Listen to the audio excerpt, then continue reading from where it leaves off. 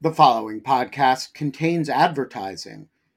To access an ad-free version of the Lawfare podcast, become a material supporter of Lawfare at patreon.com/lawfare. That's patreon.com/lawfare. Also, check out Lawfare's other podcast offerings: Rational Security, Chatter, Lawfare No Bull, and The Aftermath. Mother's Day is around the corner. Find the perfect gift for the mom in your life with a stunning piece of jewelry from Blue Nile. From timeless pearls to dazzling gemstones, Blue Nile has something she'll adore. Need it fast? Most items can ship overnight. Plus, enjoy guaranteed free shipping and returns. Don't miss our special Mother's Day deals. Save big on the season's most beautiful trends. For a limited time, get up to 50% off by going to BlueNile.com. That's BlueNile.com.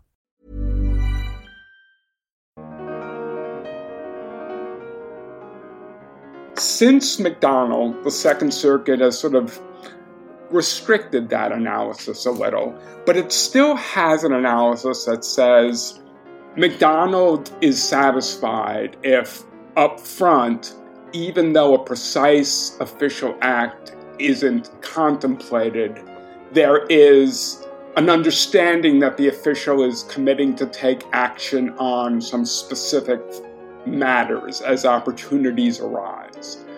I think that's the line from the Second Circuit cases that the government's going to be leaning heavily on in the Menendez indictment. I'm Quinta Dressick, a senior editor at Lawfare, and this is the Lawfare Podcast, October 31st, 2023. It's been a rough few months for Senator Bob Menendez. The powerful New Jersey Democrat has pleaded not guilty to federal charges related to an alleged bribery scheme, under which, according to prosecutors, Menendez carried out favors for the government of Egypt. But while the allegations set out in the indictment sound pretty unsavory, recent decisions by the Supreme Court, in particular the 2016 case McDonnell v. United States, make prosecuting such corruption cases significantly more difficult. Lawfare recently published an article about the potential impact of McDonnell on the Menendez case by Daniel Richman, the Paul J. Kellner Professor of Law at Columbia Law School. So for today's episode, I sat down with Dan to discuss McDonnell, the charges against Menendez, and, of course, the striking photographs of gold bars allegedly given to the senator that federal prosecutors included in the indictment.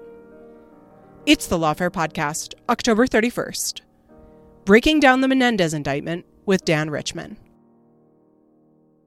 I want to start by setting the stage a little about just what we're talking about in terms of the allegations in this indictment. What is Senator Menendez, who I should say I'm a New Jersey resident, so my former senator, what is he charged with? He's charged with a rather broad conspiracy that at its heart involves him and his wife committing to do things for the government of Egypt, among other entities, in exchange for things of value: money, gold bars, no-show jobs or low-show jobs, and a variety of other benefits. And you mentioned the gold bars. As you wrote in your Lawfare piece, the pictures that are included in the indictment are pretty striking. And you speculate whether more federal indictments should include pictures. I mean, I'm kind of curious what you think about why prosecutors might have included that photo. What's great about the gold bars is that, A, they make fantastic copy. I really am starting to campaign now for more pictures in federal indictments, particularly if they can be anything like this. The irony, of course, is that, it's not illegal to give gold bars, to buy gold bars. The fact that gold bars are involved here doesn't excuse the government from putting on serious proof with respect to the quid pro quo that we'll be discussing. The law can get a little complex here, but there's something about gold bars that just puts it in a different league. And I can't, for the life of me, even say precisely why. When I was a kid, I really wanted a gold bar. I couldn't afford a gold bar, but it's the kind of thing that a kid would want. Why does a senator want one? It's announcing that you really want an easily transferable store of value. Maybe there's something in that, or maybe it's just, as I said at the end of the piece, a quirky gift. Yeah, and prosecutors also include pictures of jackets labeled with Menendez's name on them that had allegedly quite a significant amount of cash stored in them, which I think also brings the story home. So this is not the first time that Senator Menendez has been charged in a federal case. It's not even the first time that he has faced one of the specific charges here for a conspiracy to commit honest services fraud. So just to rewind the tape a little bit, could you give us kind of an overview of Senator Menendez's past legal troubles and how they sort of set the stage for what we're talking about here? I don't have all the details of the past charges before me, but essentially he was charged with intervening with the State Department in various ways for the benefit of somebody who was sharing him with gifts and things of value. And at the heart of the charges in that prior indictment were, as you say, precisely the kinds of charges here, as well as precisely the kind of theory we see here. Essentially, it was to give benefits, do official acts for things of value. Right before that charge, the trial in that case, McDonald, the Supreme Court case we'll be discussing, came down. So that sort of operated as cast a bit of a shadow on that case. But, if you're going to come down and ask me, knowing all the law we know now, could that case have been properly charged and properly pursued to a conclusion by the government? I think the answer is yes. And yet, the Justice Department chose not to proceed there. After the jury hung, the judge threw out a few counts, left a few other counts, and the government pulled back. So let's talk about McDonald. What is that case, and why is it so important here? So, if you'll bear with me, we'll have to back up a little bit because the story of how the Supreme Court put itself in the odd position it has takes a bit of telling. So, originally, back in the ancient days of the 80s and the 90s, or even the 70s, lower courts were allowing prosecutors, and obviously they were prodded by prosecutors, to pursue various bribery theories using some tried and true federal statutes in new ways. And in particular, what you saw prosecutors doing back in the 70s and 80s is charging honest services fraud, that somehow public official had breached his duty to the public by receiving bribes or perhaps doing other things in violation of his duty to the public. So that was sort of a mail fraud theory. Also, at the same time, was an extortion theory. Extortion under color of official right, the Supreme Court decided could support a similar bribe theory. Now, in both of those theories, which the court really, along with lower courts, kind of made up as it went along. There has been some congressional activity here, and in particular when the Supreme Court rejected the efforts of the lower courts back in the 80s to use honest services as a basis for a bribery prosecution. The Supreme Court rejected that and Congress intervened.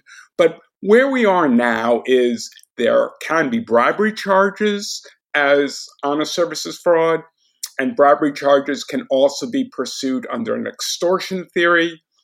And in both cases, as in 201, the federal bribery count, the Supreme Court has decided that the key is there needs to be a quid pro quo. There has to be a very clear agreement on the part of the official, or at least clear knowledge on the part of the official, that the money is being given to her in expectation of something specific. Now, precisely what does a quid pro quo entail? Because, if you're not careful, money can be given to officials in exchange for all sorts of silly things. If a public official has a official announcement every year of my 12 favorite constituents, and there's an official proclamation to that effect, and somebody gives him a very large campaign contribution that the official knows is being given to him in clear hopes and expectations that the giver will end up on that magic roll. Yeah, it's kind of crappy. I think we prefer that's not the way citizens got recognition, but the idea of deriving a federal felony from that, even though it is a quid pro quo in some formal sense, is something that particularly the Supreme Court has shrunk from. So what exactly should a quid pro quo entail? This is the issue that it really looked at in the context of McDonald, which involved the governor of Virginia charged with receiving all sorts of goodies from somebody hoping to do business with the state, and the governor doing certain things in return.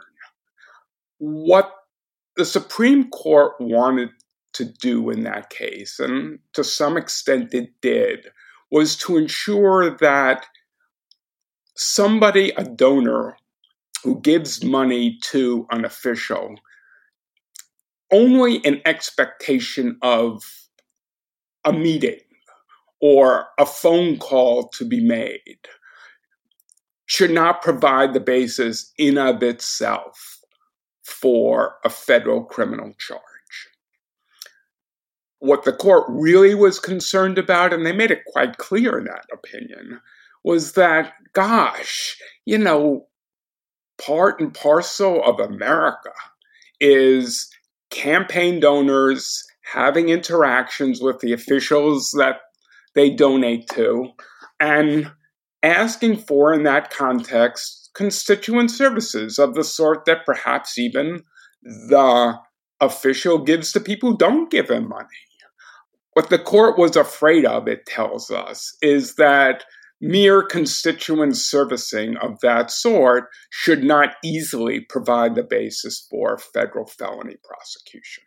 So what it did in that case is essentially grab language from the federal bribery statute, 18 U.S.C. 201, drag and drop it into the doctrine about honest services fraud and under color of official right extortion, and say that you can't have, the only quid pro quos that are going to count is essentially where an official takes money knowing that it's being given to him to do an official act.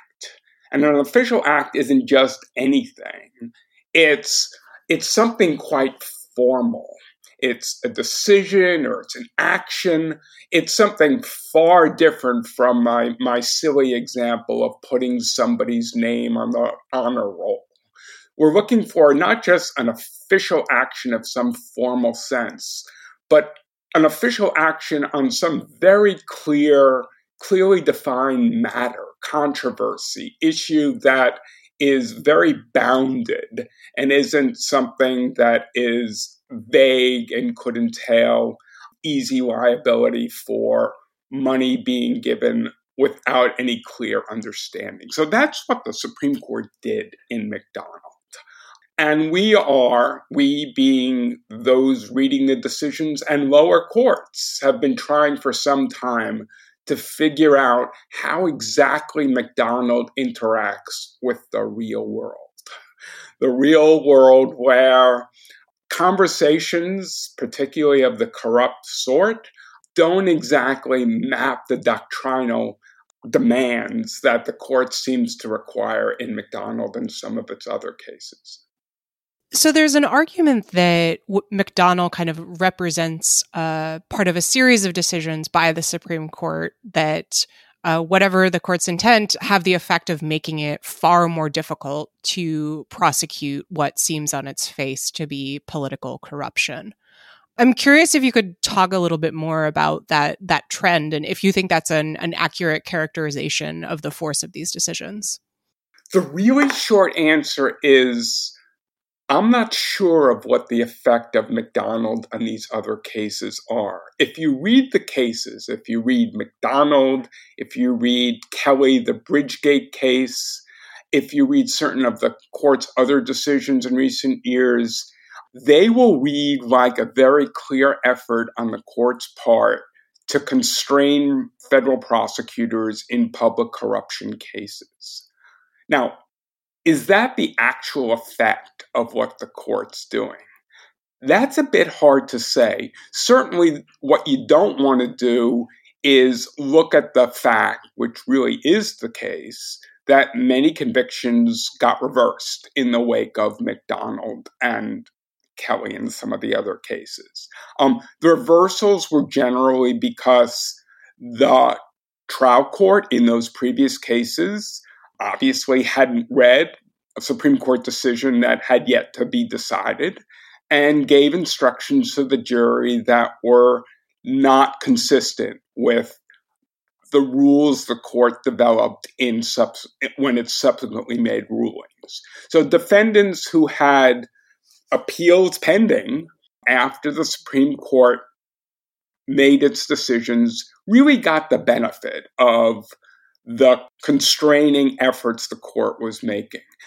But the real question, though, is not whether district judges got things wrong when they didn't know a future Supreme Court case. It's whether prosecutors going forward are really going to be impaired in their ability to bring charges where, at least in their opinion, serious corrupt activity has occurred. And that's a harder question to answer for a couple reasons.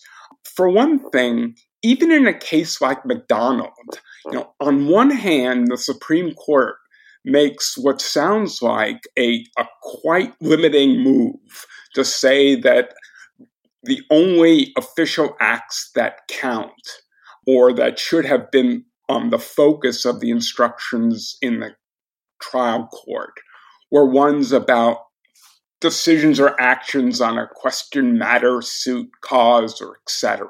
Really formal things, making it very clear that taking money to make a mere phone call won't count as an official act on the part of that official who took the money. Then they go on, though, and they say, well, that's true, but if the government charges and can prove that the official who's being charged took the money in expectation that he was supposed to be not himself making an official decision, but pressuring another official or advising another official to make such a decision, well, that might count. So in other words, even as the court of McDonald was coming up with a very limiting understanding of 201 and of, by extension, Hobbs Act and mail fraud, it sort of provided this other way of proceeding. And this is particularly true in the case of someone like Menendez, who both in the previous case where he was charged and in this case is alleged to not necessarily have himself done anything very formal, but has pushed other people or is alleged to have pushed other people, actors or officials in executive departments to do things. So in other words, McDonald gives to prosecutors even as it takes from prosecutors.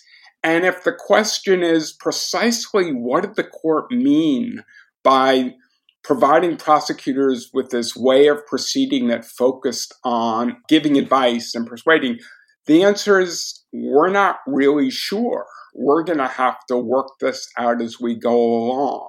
So that's a really convoluted way of saying that even in McDonnell itself, with the statutes addressed in McDonnell, we can't be quite sure about how deep a cut the Supreme Court really made in the kinds of cases that prosecutors might want to proceed with. I'll also say that it's hard to fully, particularly with respect to state and local officials, to figure out sort of how seriously McDonnell and the other cases impaired federal prosecutors, because the Supreme Court has never really, except in a drive-by sense in Kelly, given any consideration to 18 U.S.C. 666, the federal program bribery statute, which, at least according to lower courts, is remarkably capacious and not in any way limited by McDonnell. So if you want the two-sentence bottom line to your very straightforward question, we're really not sure how far McDonnell went, in part because it contains seeds for circumventing what appeared to be its limited ruling, and because it didn't fully address all the available corruption statutes that prosecutors could be using. I will say, since you're mentioning Bridgegate, I'm very proud that the state of New Jersey is really doing its part for the development of federal law around issues of political corruption. New Jersey has been representing. I recall speaking to a friend who at one point was a U.S. attorney in New Jersey. His diagnosis of New Jersey is that it has too much government. I'm not sure. I think he means there's so many levels of government that overlap, but I'm not sure that's the right diagnosis. There's something special about New Jersey. And I think you should comment it more than, and I shouldn't, because I'll get in trouble and you're a resident. So. Yeah, I will note, and I'm curious if you had any thoughts on this, that of course this case is being prosecuted out of the U.S. Attorney's Office for the Southern District of New York rather than the District of New Jersey. I wondered whether that might have something to do with the fact that there are allegations in the indictment about Menendez trying to influence who was selected as the U.S. Attorney for New Jersey. And I believe that U.S. Attorney is actually in office now, that perhaps it sort of politically made more sense for SDNY to get involved. But I did think that was kind of a funny element, given the role of the New York-New Jersey rivalry in the relevant politics. It does. I mean, to be fair, giving full credit to New Jersey, when Saul Wachtler, the chief judge of the New York Court of Appeals, was charged, Mike Chertoff, who was the U.S. Attorney in New Jersey, came over and was in charge of that case. So let it not be said that New York is only a taker when it comes to corruption cases. It's really nice that there can be arrangements between the districts. But more seriously, I think it's so hard to figure out how cases like this play out in front of juries. But it will be interesting that the Menendez case, if it goes to trial, will, unlike the previous case, involve jurors who never had an opportunity to vote for him. And that might make a difference too. A difference in which direction, do you think? That is such a good question. One that, again, you're better able to comment on than me, because the more I talk to residents of the Garden State about Senator Menendez, the more complex the views are. Obviously, he keeps getting elected, but just as obviously, you'll hear things that, at least in the people I speak to, suggest a not absolute allegiance to his cause and his integrity. Life is full of awesome what-ifs, and some not so much, like unexpected medical costs. That's why United Healthcare provides Health Protector Guard fixed indemnity insurance plans to supplement your primary plan and help manage out-of-pocket costs. Learn more at uh1.com. When you're ready to pop the question, the last thing you want to do is second-guess the ring. At BlueNile.com, you can design a one-of-a-kind ring with the ease and convenience of shopping online. Choose your diamond and setting. When you find the one, you'll get it delivered right to your door. Go to BlueNile.com and use promo code LISTEN to get $50 off your purchase of $500 or more. That's code LISTEN at BlueNile.com for $50 off your purchase. BlueNile.com, code LISTEN. Yes, I think that's a fair way to put it. I will say I've seen reporting recently that his approval rating has plummeted to a whopping 8%. So we'll see what that means for his political future. But to make sure that this podcast doesn't just become talking about New Jersey, I do want to go back to McDonnell and ask, what it looks like if we sort of read McDonnell alongside the Menendez indictment. And as you have set out, there are a lot of different moving pieces here. So I think it might help to kind of break things down piece by piece. So just to start with the question of official acts, if we look at the conduct that's described in the Menendez indictment, do you think that rises to the level of an official act under McDonnell, or would you imagine that the prosecution is going to have to tighten up its arguments a little here to make that case?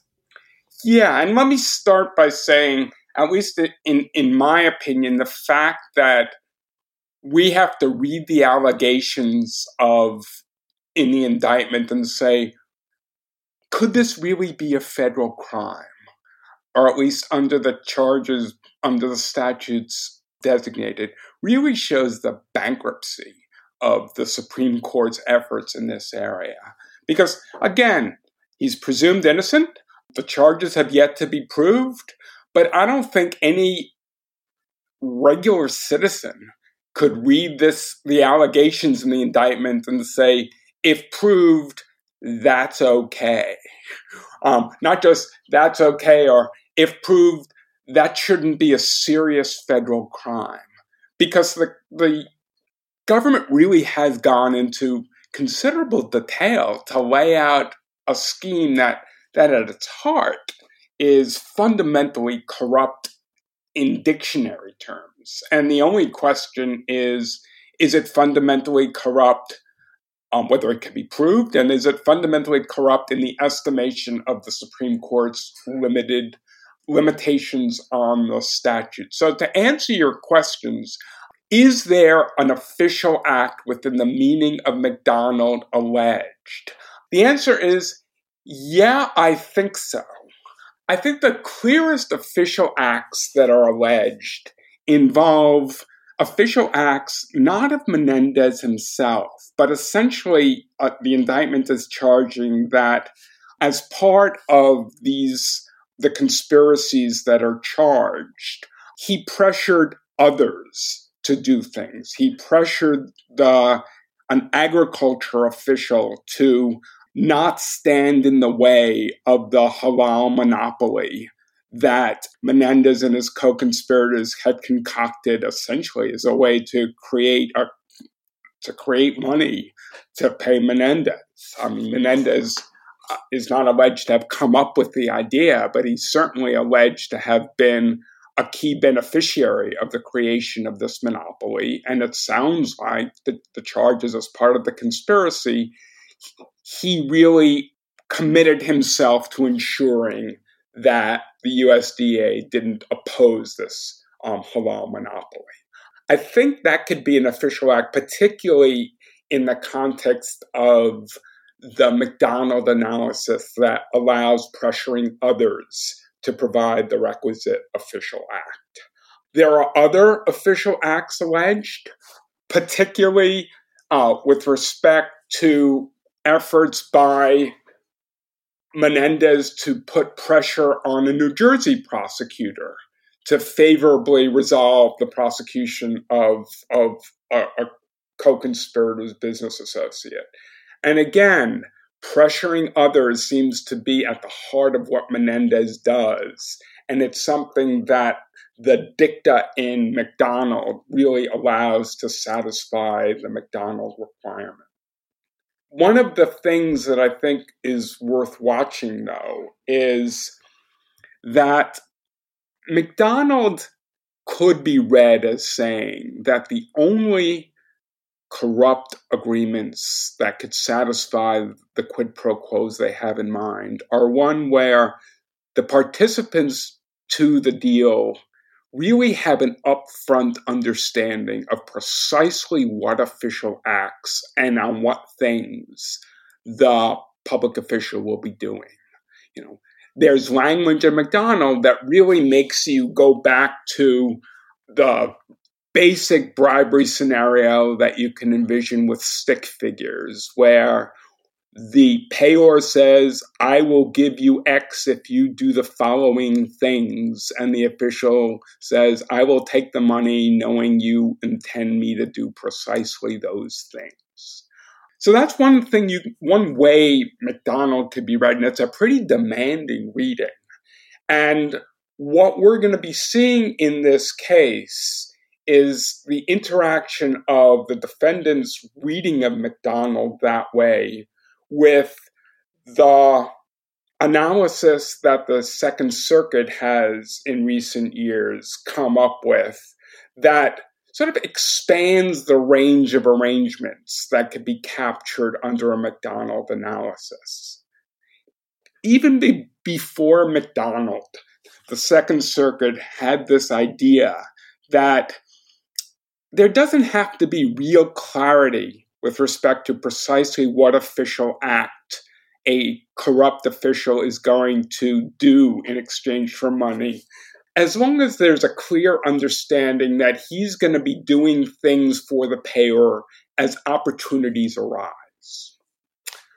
Since McDonald, the Second Circuit has sort of clarified, or not to say clarified, restricted that analysis a little. But it still has an analysis that says McDonald is satisfied if up front, even though a precise official act isn't contemplated, there is an understanding that the official is committing to take action on some specific matters as opportunities arise.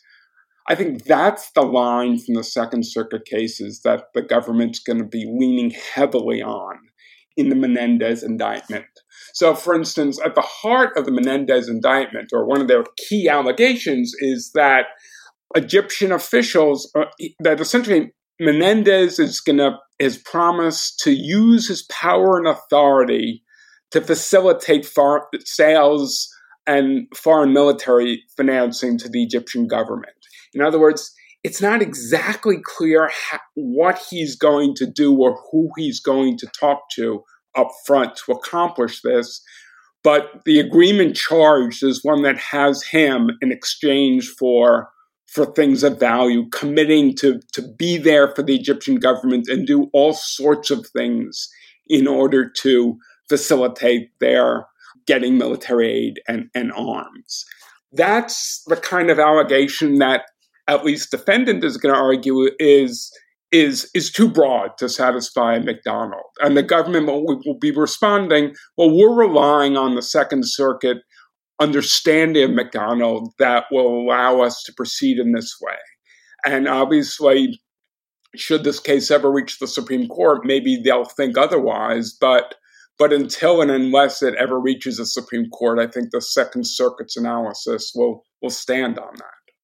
So one of the aspects about this indictment that I think made it most interesting to us at Lawfare, and what makes the allegations particularly troubling, is that throughout the period that's described here, or for a significant portion of it, Menendez is the chair of the Senate Foreign Relations Committee. He's not just any senator. He's a senator who is leading a powerful committee whose work speaks directly to exactly the same kind of foreign policy issues that his alleged relationship with figures representing the Egyptian government speaks to as well. And the conduct at issue is directly related to sort of his core congressional responsibilities. There are some instances in the indictment that are described where at one point the government alleges, I believe, that he drafted, sort of ghost wrote a letter on behalf of the Egyptian government that was then allegedly circulated among other senators and so on.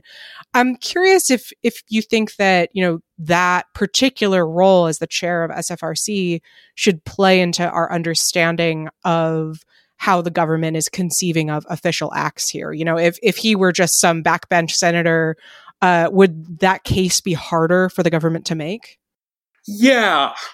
Well, so the first pass of the analysis is that to the extent that the government is relying for official acts, not on official acts of Menendez himself, but on official acts of those he called, whether at the Agriculture Department or elsewhere, his status, his political throw weight really becomes very important to how one thinks through the level of pressure he was putting on somebody.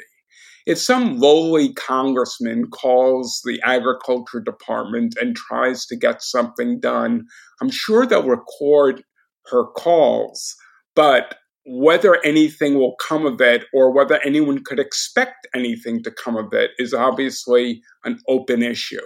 I think the thing about Menendez, and something he clearly took advantage of, is he was somebody of massive substance. He was someone with clout whose calls to people who were not his subordinates were still not just taken, but heeded. And I think that's going to be a critical part of the analysis. What's interesting in a larger sense is, over and above this, the government will have to come up with official acts analysis that satisfied McDonald. And as I suggested, I think they'll be able to, particularly on this pressuring others kind of theory. But the fact that we have to really, and the government has to really look closely at precisely who he was influencing and in which way seems to, at least me, to miss the bigger picture that what's charged is the government of Egypt is essentially, is according to these allegations, head to head of a Senate committee in its pocket. That way of phrasing it, at least as McDonald is currently understood by many courts, is not good enough. You need to get into far more details about precisely what was expected and whose official acts were involved. And that's what makes me say we have come to a very strange place. If having a figure like Menendez in your pocket because you've given him and his wife massive amounts of money and gold bars, etc., isn't good enough to be the end of the analysis. And it isn't. It might be the end of the analysis with respect to the foreign agent allegations that are also been brought in the superseding indictment, but it is not in of itself the end of the analysis on the bribery charges. Are there other instances post-McDonnell of these questions being raised in the foreign policy context? Because I think we may kind of be getting into the overlap of the honest services and FARA charges here. But that's one of the things that struck me as really interesting about this is, it's much harder just, in a dictionary sense, like you say, to describe as part of the normal, to and fro of politics, this kind of engagement with someone who is interacting with the Egyptian government rather than someone who is, a constituent or, a political consultant or something like that, because there is this connection to a foreign power. Not to say that, that necessarily undercuts the role of McDonnell completely, but it strikes me that the Supreme Court's reasoning there just seems a lot shakier if the concern is, we don't want to lead to a situation where where politicians feel unable to engage in, the typical work of politicking. What do you think of that? Am I being overly squeamish here, or is that kind of a reflection of exactly what you're describing in terms of just how bizarre the current state of the law is?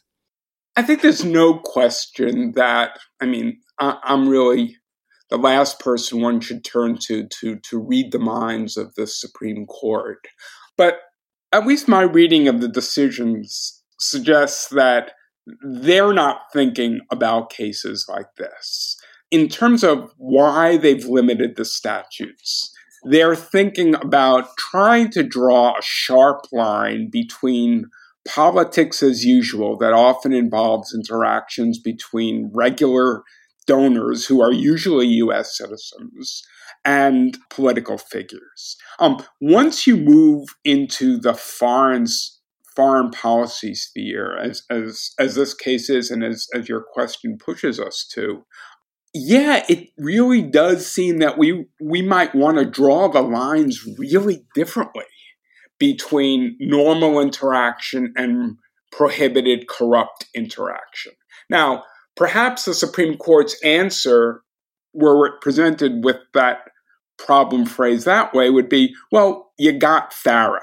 You have tools in the specific to the foreign policy area that will help the government police interactions between government officials and foreign powers. And in fact, you could say the broad language of FARA excuses the government from getting into the precise kinds of official act issues that McDonald's saddles the prosecution with in normal domestic cases. Essentially, all you need to do is show status, is to show commitment on the part of the government official to serve the interests of a foreign power. One in which money transfers and other sorts of things are obviously important evidence, but not critical elements of the offense. So I suspect the Supreme Court would say, you got tools in that area, given that most of the corruption cases are coming up involving citizen interactions with officials. That's where our constraining efforts are appropriately exercised.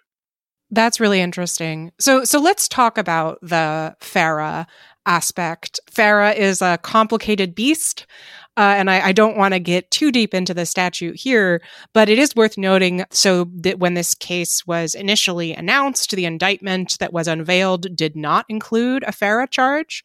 I will say I certainly was scratching my head as to why the government hadn't charged FARA, or at least 18 U.S.C. section 951, which is a related statute that has to do with acting as an agent of a foreign government. And then, of course, we got a superseding indictment that did, in fact, unveil that charge.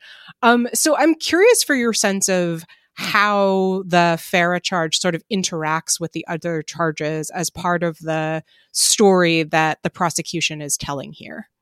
I was similarly intrigued by the absence of any charges in the initial indictment that focus specifically on straightforward commitment to the interests of the Egyptian government. And my first thought is, isn't this a clever way to try to avoid getting into governmental communications? The focus can be less on what the Egyptian officials were relaying back to their government and much more on who is doing what in the domestic context.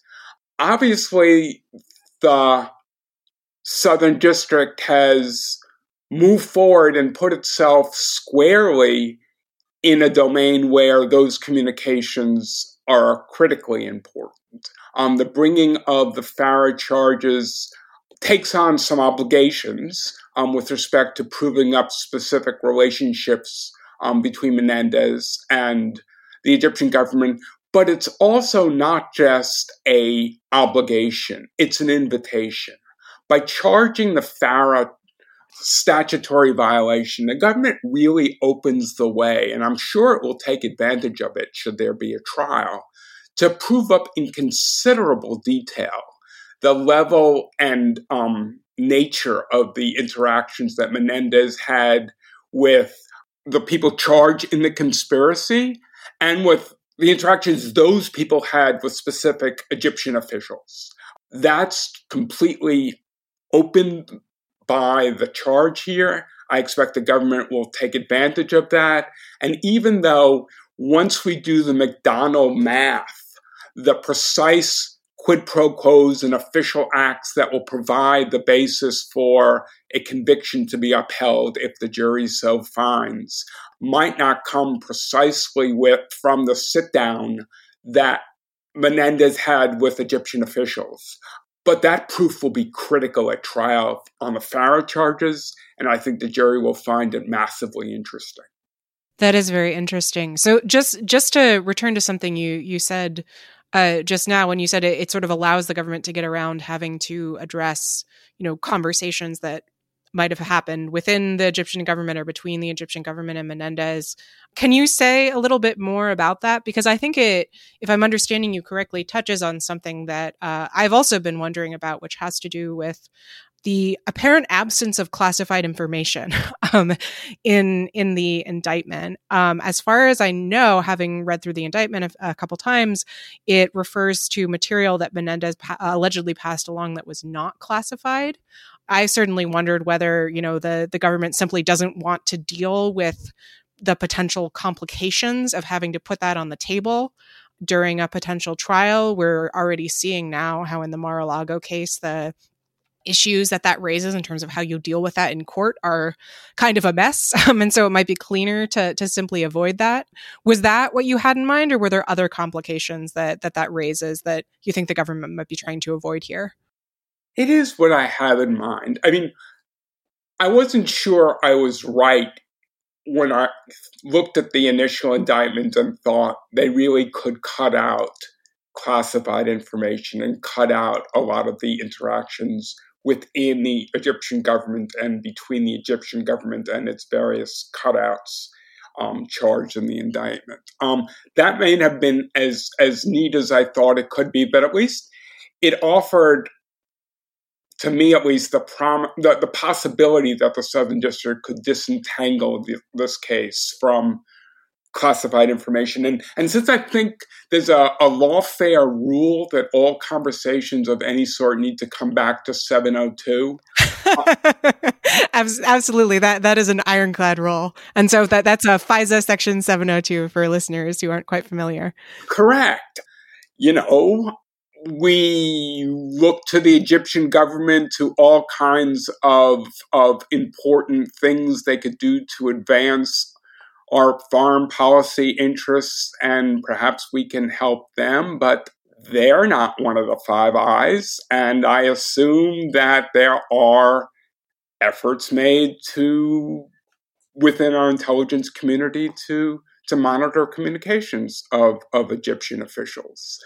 How's that going to interact with this case? And I have no idea. Perhaps it could be kept on a separate track. Perhaps the prosecutors in this case really took pains, and it's possible that they did, to really wall themselves off from that kind of intelligence collection. Because to the extent the prosecutors and the agents in this case really were not relying in any way on the intelligence community and were separating themselves out from intelligence collection tools used by the IC, I think they could plausibly say that the prosecution team, for purposes of Brady and discovery, does not include those intelligence agencies, or at least those parts of the Bureau that are involved in intelligence as well. Have they been structuring their case to allow themselves to keep that collection out? Perhaps. But if they haven't, this is going to get messy. Yeah, I have to say, I feel like that's the overall conclusion of everything that we've talked about here, that barring a plea deal, which could, of course, happen, this may well be a very, very messy case indeed. I mean, are you anticipating that this might, end up being quite drawn out if Senator Menendez decides that he does indeed want to go to trial? Yes. If he decides he wants to fight the case, I do imagine it will be drawn out. It will be drawn out in part because, as we just discussed, there might be this classified information aspect to it. But even putting that to the side, there might well be some serious pretrial litigation as to whether the government's theory can stand up. And, I'll note that generally in federal criminal cases, there isn't a lot of weight given to the pretrial efforts of a defendant to get an indictment thrown out, because federal discovery rules are pretty miserly in terms of giving a lot of information about certain aspects of the government's case over to defendants. So when a defendant files a motion seeking to throw out an indictment, the response is generally, well, we'll show you what we got at trial. Our allegations are sufficient to stand up on their face, and we intend to prove them. And if you want to pursue any serious legal challenge to the validity of our charging theories, you can do that later. In some corruption cases, though, and particularly I'm thinking of a recent case in the Southern District involving former Lieutenant Governor Brian Benjamin. The case was different in certain important respects, but it was a corruption indictment. And he sought to have the indictment dismissed pre-trial for failure to adequately plead in satisfaction of Supreme Court requirements in cases like not just McDonald, but in that case some other extortion under color of official right cases. And he succeeded. The government is pursuing an appeal in that case. They may well be successful, but it's far too soon to say. They may well not be successful. But at any rate, that's a reminder that the Supreme Court has so complicated this field that there is, in many cases, promising avenues for defendants to seek pretrial relief, challenging the government's theories, and courts may well take them seriously, and that will, of course, prolong the pretrial period. Any other questions you'd like me to set up for you? Anything we haven't gotten to? No, I think this has been fantastic. I've really enjoyed our conversation. As I said, I would really want this to be seen as part of my campaign for more pictures in indictments. It really does add something, doesn't it? It adds something, and I think it's a challenge that prosecutors are well able to rise to. If you can't find some adequate picture to show something about the criminality charged, maybe it's just not that bad. No, I take that back. I'm sorry. Let's end on that note. More pictures and indictments, please, and thank you. Dan, thank you so much for joining us. Thank you. The Lawfare podcast is produced in cooperation with the Brookings Institution. You can get ad-free versions of this and other Lawfare podcasts by becoming a Lawfare Materials supporter through our website, lawfaremedia.org/support. You'll also get access to special events and other content available only to our supporters. The podcast is edited by Jen Patja-Howell, and your audio engineer this episode was Kara Schillen of Goat Rodeo. Our music is performed by Sophia Yan. As always, thanks for listening.